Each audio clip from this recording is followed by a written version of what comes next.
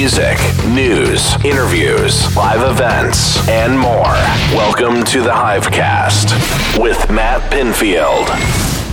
Hey, it's Matt Pinfield, and this is the Hivecast on MTVHive.com and iTunes.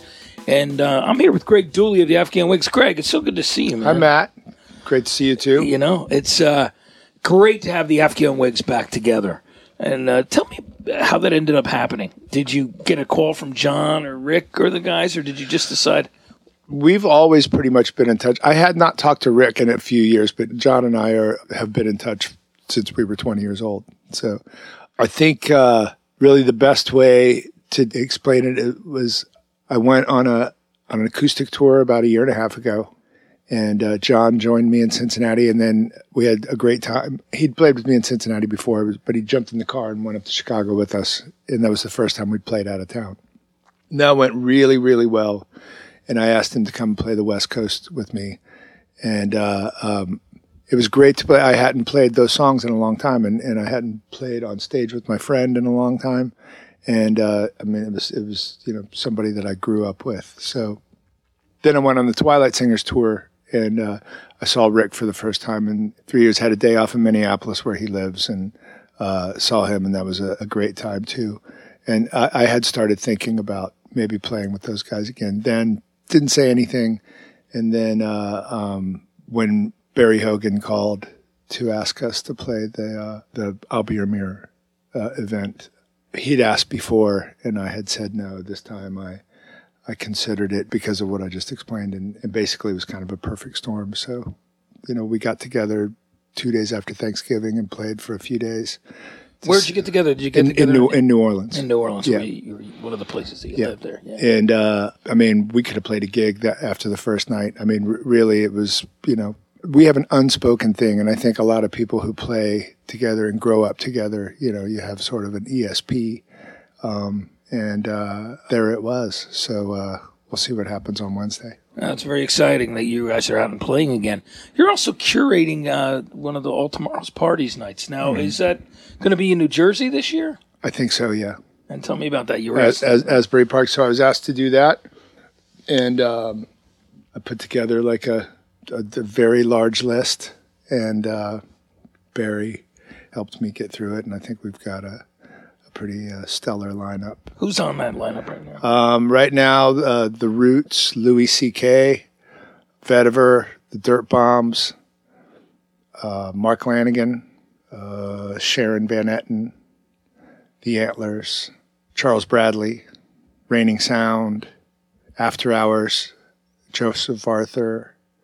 I know I got to be missing somebody, but sounds like a great day of music, though. Yeah. And Godspeed, You Black Emperor are also playing. Philip Glass is playing as well. So, well, that's going to be cool. It's a really diverse lineup as well.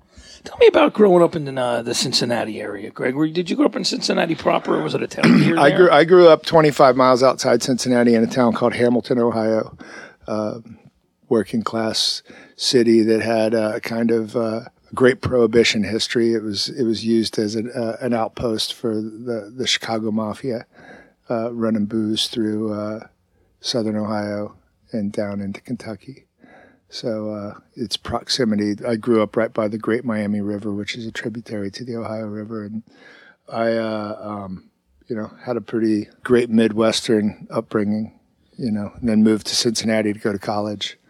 Now, you grew up, your mom had a lot of like old Motown and soul records and things like the Beatles and stuff. Is that what you were listening to? My mom was, you know, a senior in high school when I showed up. So, you know, like any 17, 18-year-old girl, she had a pretty good record collection and passed it on to me. I got to, you know, we listened to AM radio all the time. My interest in music was, I was able to explore it pretty thoroughly. Had great neighbors, older kids who, you know, had Zeppelin and AC/DC and, you know, hard rock records that, you know, that I got to listen to. A lot of country music in that area as well. And we had neighbors across the street who had bluegrass hootenannies every like Saturday afternoon in their garage. That was, you know, pretty phenomenal too. So I mean, I grew up around a lot of music and absorbed a lot.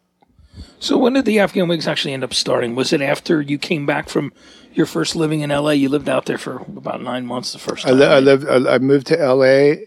How old were you then? In 19. Yeah. 19 years old. And I was out there summer, fall, winter of 84, and then moved back. And then when I moved back, that's when I started the Black Republicans. And then at the end of the Black Republicans, John Curley joined that band. And then I moved to Arizona, and then I came back in 86, and we started the Afghan Wigs in the Halloween of 86. So what were the things that brought you out to California and Arizona? Good weather? Good weather, and I just, I've always had a wanderlust, and always been interested in the West. It was so far away and kind of exotic and mystical. I wanted to go out and check it out. So you ended up working at Tower Records, the famous Tower Records on Sunset Boulevard. I worked at Tower Sunset during the height of hair metal. So the whole strip there must have been pretty insane at that period. Yeah, right? Yeah, it was. I saw, because there was also a lot of the Dream Syndicate were playing then too. Rain Parade, Plum Souls. A lot of the psychedelic bands. Yeah, the Chili Peppers had started, and I saw them early on as well. So, What Is This? Alan Johannes' band was going on then too. He's now playing with Mark Lanigan on that new record, right? I do. Yeah. Music, yeah. Mm-hmm. Which is amazing. So but he's on it as well. Didn't he write a lot of the music with Mark? Alan produced it and plays most of the instruments, and Alan's a genius. Really, I try not to use that word too much, but he actually is one. Yeah, for those people might remember that he used to be in the band 11. That was his band. Mm-hmm. Also played with Chris Cornell and a bunch of other people. Yeah, and Queens of the Stone Age. Yeah, Queens of the Stone Age. Yeah. And the Crooked Vultures. Crooked Vultures I saw him play live with them, which was exactly. Cool. So then you moved back and then you started the Wigs. What was it like starting out in Cincinnati? Were there clubs to play? There were clubs to play, and the interesting thing about the fortuitous thing living there was it was a great satellite area because we could play Louisville and Lexington, Kentucky. We'd play Morgantown, West Virginia. We'd play Bloomington and Indianapolis, Chicago, Detroit, Grand Rapids, Cleveland, Columbus, Athens, Ohio, Pittsburgh, Champaign, Illinois, St. Louis. A lot of things in a 300-mile radius where we could just kind of shoot out and play, and we play. We'd just go everywhere and play. Yeah, because of that circular area there in the Midwest. Mm-hmm. And what was it college radio that supported you earlier on? Was it? We got played on local college radio, and then we'd go to other towns and play, benefit nights and things like that. One of our two of the things that I remember really kind of getting us going, we'd play Rock Against Depression in Chicago at the Metro. And Joe Shanahan, who owns the Metro, has been one of our longest supporters ever. Really nice guy, Joe. And then we'd pass up, we'd play like Madison, Wisconsin, and then go up and play the Uptown in Minneapolis. And this woman, Maggie McPherson, ran the Uptown. Peter Jesperson, who managed the Replacements, also was in on that as well. And but Lori Barbero, who later became the drummer of Babes in Toyland, she was a bartender there, and she was a big supporter of ours as well and got us up there. So there was rock and roll is always very communal, and we were lucky to meet some of the greatest people that I've ever known. Our tour manager to this very day is a guy named Scotty Halter, who ran a club in Louisville called Tooligans. And, and later worked at a San Francisco booking agent called Bulging Eye, who booked everyone. It's amazing that you think back about all the friends that you made over the years. How did the Sub Pop deal come about? Well, the Sub Pop deal came, the Fluid from Denver were playing Tooligans in Louisville. And Scotty was playing our latest demo that we had. And John Robinson and Garrett Shavlik from the Fluid heard that, liked it, and got a copy of it and sent it to Jonathan Poneman, who heard it. And I got a call from Jonathan, and said, "Do you want to do a single?" And we said yes. And then we did the single. we went out in Seattle and played. And after the gig, they offered us a record deal. And we said yes. It's amazing looking back on that it's been that long. Now, one of the things that was interesting, speaking of Sub Pop, was when you came to visit me at WHTG in Asbury Park around the time of Gentlemen, that was actually the day that we found out about Kurt Cobain's suicide, and you guys were label mates there. And I just remember the look on your face when you found out it was real, that it was when you walked into the studio that day. It was a pretty incredible, emotional day. I mean, anytime something that sad happens, that it happened to a really talented and great guy, and most importantly, the father of a young child, that was really especially sad. But I mean, he was, I knew him. When you know somebody and respect them, it hit pretty hard. I mean, it hit everybody in our generation kind of hard. It absolutely did. You and I went on. We talked about him for a while, and then we went in Gentlemen, and then we ended by playing Nirvana song because it was something we couldn't ignore at that point in time. Absolutely not. Now, obviously, Congregation was such a great record, and that was one of the things I remember playing on the radio back then, playing Conjure Me and some of the other songs on the record. Tell me about that record. It was a big turning point. That record, for me, was the record that we became the Afghan Wigs, that we were trying to become. I think we became comfortable in our own skin. I certainly did as a songwriter.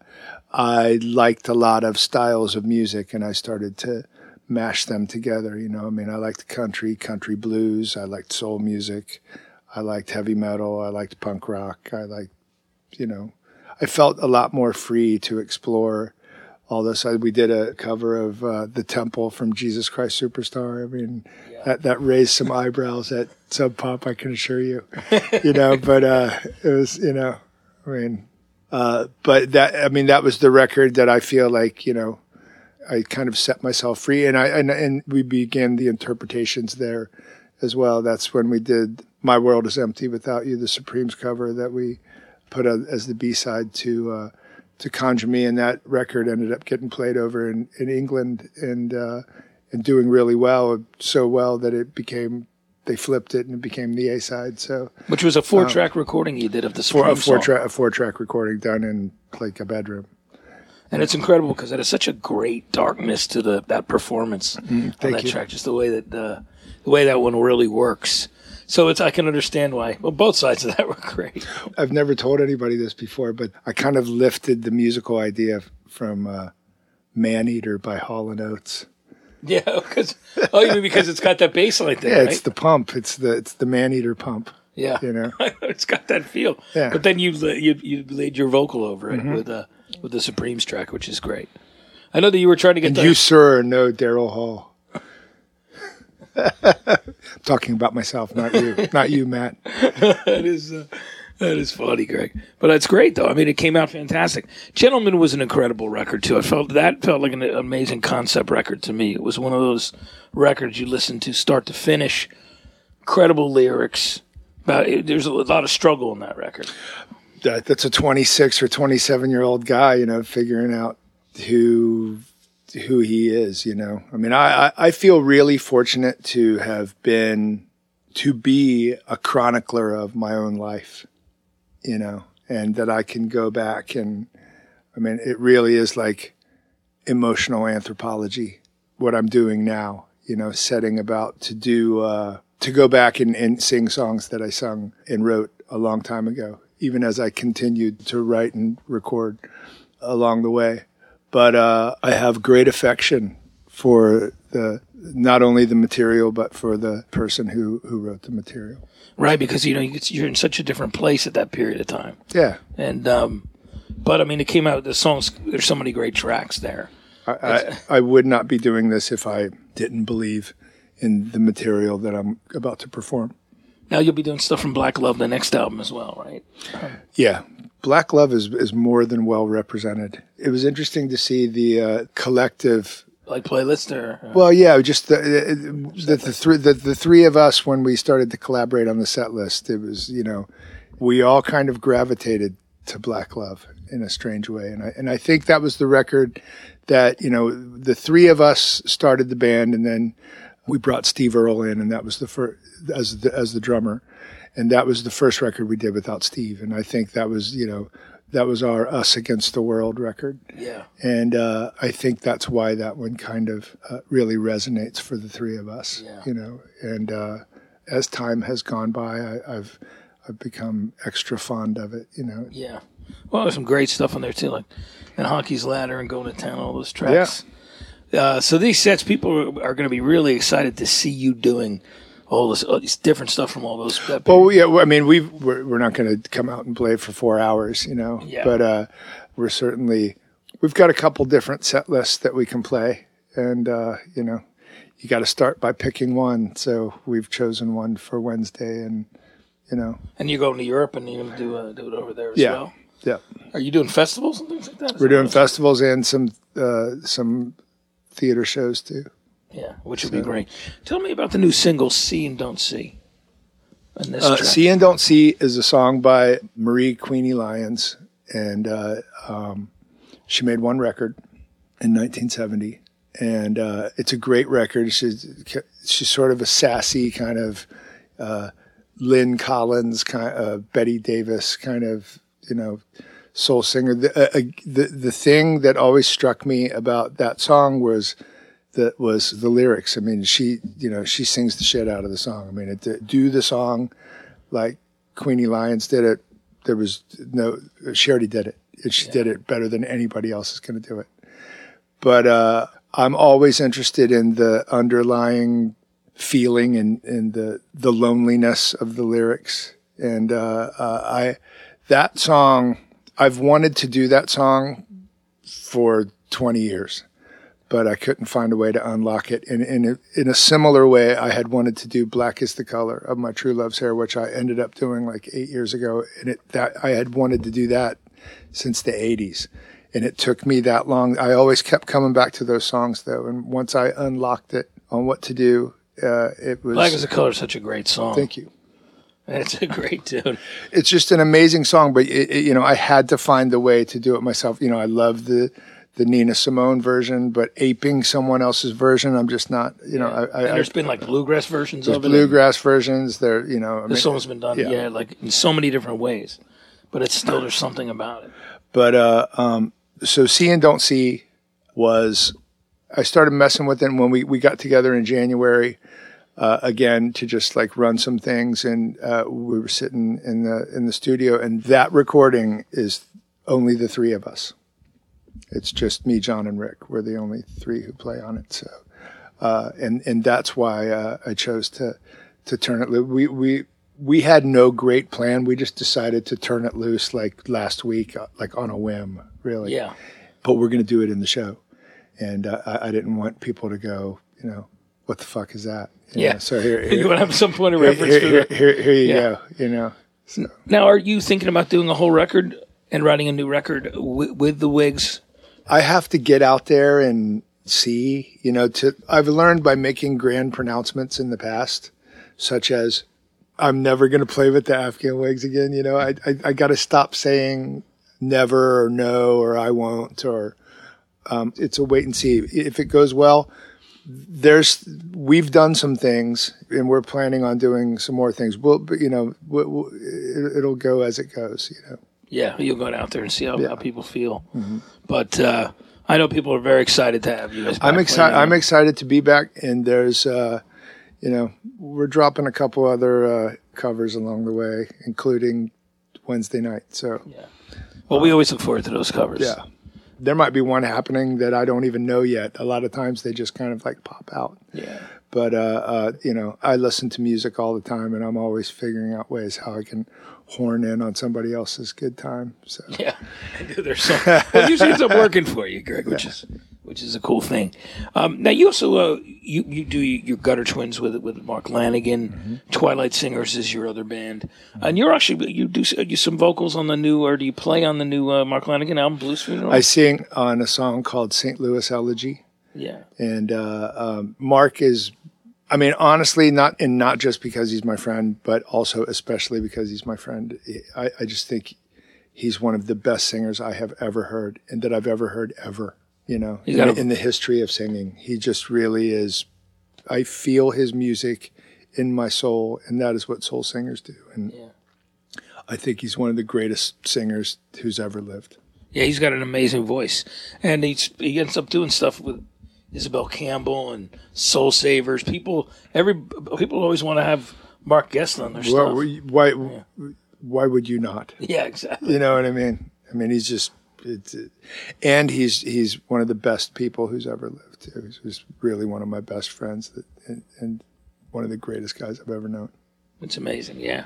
All right, well, I just want to say we're really looking forward to this tour, Greg. It's always great to see you. Always great to see you too, Matt. I saw you a year ago, and you know we got to make it like bi-yearly now. Yeah, every time you're on tour, we'll do something. Well, I heard. I mean, talking to Patrick Keeler last week, it was you know, and when you came up, it was that kind of like again. There's the community. The sense of community. Yeah, Patrick's a good guy. He's a great guy. He's great. Great drummer. Greenhorns, raconteurs. And he wanted to play with you guys. He had to go out and do the Carano. He's with the Carano, yep. But I mean, it's, you know, it's a long life, man. You never know what's going to happen. You really don't. But it was great to have you, Greg. Thank you, Matt. Thanks for coming by. Greg Dulli, Afghan Wigs, and you can definitely catch them on tour this summer when they get back from Europe. You've been listening to the Hivecast on MTVHive.com, also available on iTunes. This has been the Hivecast with Matt Pinfield. For all things music, news, interviews, live events, and more, go to MTVHive.com.